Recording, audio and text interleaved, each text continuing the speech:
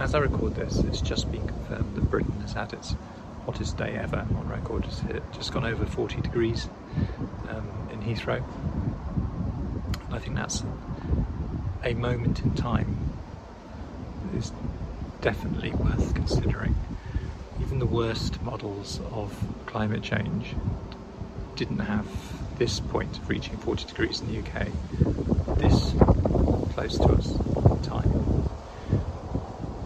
You may have seen the map doing the rounds from the BBC prediction of what the weather in 2050 might look like, and it's got sort of the same temperatures we're having now. So everything is happening much sooner than everyone expected. Well, not everyone, but most people. And at the same time, we've got this general acceptance of, oh well, that's just, it's a heat wave. It was like this in 1976. It wasn't like this in 1976 at all. Well, not only was it not this hot, but actually it was a unusual hot period over this country. Whereas if you look at global temperature anomalies today over the world, it's almost everywhere. So we're looking at a much more serious problem. At the same time, we've got the Tory leadership race going on, and all the people in that to varying degrees of, oh well, yeah, climate change is not a huge priority. Let's talk about things like cutting taxes. We've got hard evidence of what will happen increasingly frequently in this country now with rising temperatures, where systems fall apart. Railways stop working, deliveries stop working, people start getting heat stroke, hospitals are overwhelmed. This is just the very tip of the iceberg of what we're all going to be living with for the foreseeable future, possibly for the rest of our lives. Everyone alive today will be dealing with this, and it's only going to get worse if we don't really properly address it. Even if we stopped emitting carbon today completely, we're going to have this problem, and we're not going to stop emitting carbon today. So what do? Well, the first thing to do is to get a government that actually wants to tackle it. I hear what people say about there's no time to wait for politics, we have to take direct action, and there's absolutely a place for direct action.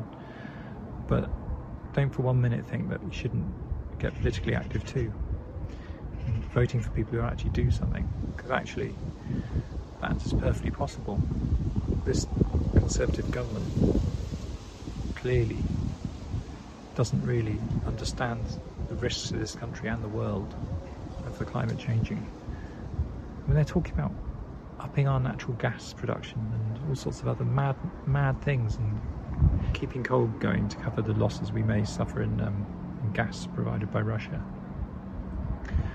And yet, if we hadn't buried our head in the sands, well, not us, but if they, the ruling classes, and by that I mean Conservatives and Labour and Lib Dems, have all been in government over the last 10 or 15 years, what have they done? This was on the cards. This was inevitable, what was going to happen. Why didn't we just say, at the very least, that every new building should have solar panels, or every new building should be insulated properly? Just think, if every new building for 10 years had been built with solar panels, sure, it's not happening today, but we wouldn't be overloading power networks. We'd be generating loads of zero carbon power.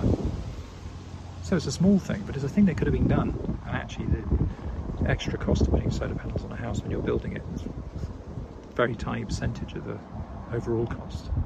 Why wasn't it done? Because of pressure from the building industry, I'm sure, but also just because the lack of political will, the lack of seeing what was in it for them. You see the same now when they're criticising green levies, in quote. These are tiny bits of money going to a very, very small attempt to help avert the worst of the crisis, and yet they're the things that the Tory leadership candidates are talking about cutting. It's madness. It's like they can't see. There's a gaping chasm in front of us on our path through the possible options, and they're ignoring that, and they're looking at the tiny things that might be important to them, like tax cuts, and maybe they're important to other people, but actually consider the tax burden you face compared to the end of a livable Earth, which is basically what we're talking about. Now, that might sound overly dramatic, but it's not. I mean, it might be livable here for a some time yet.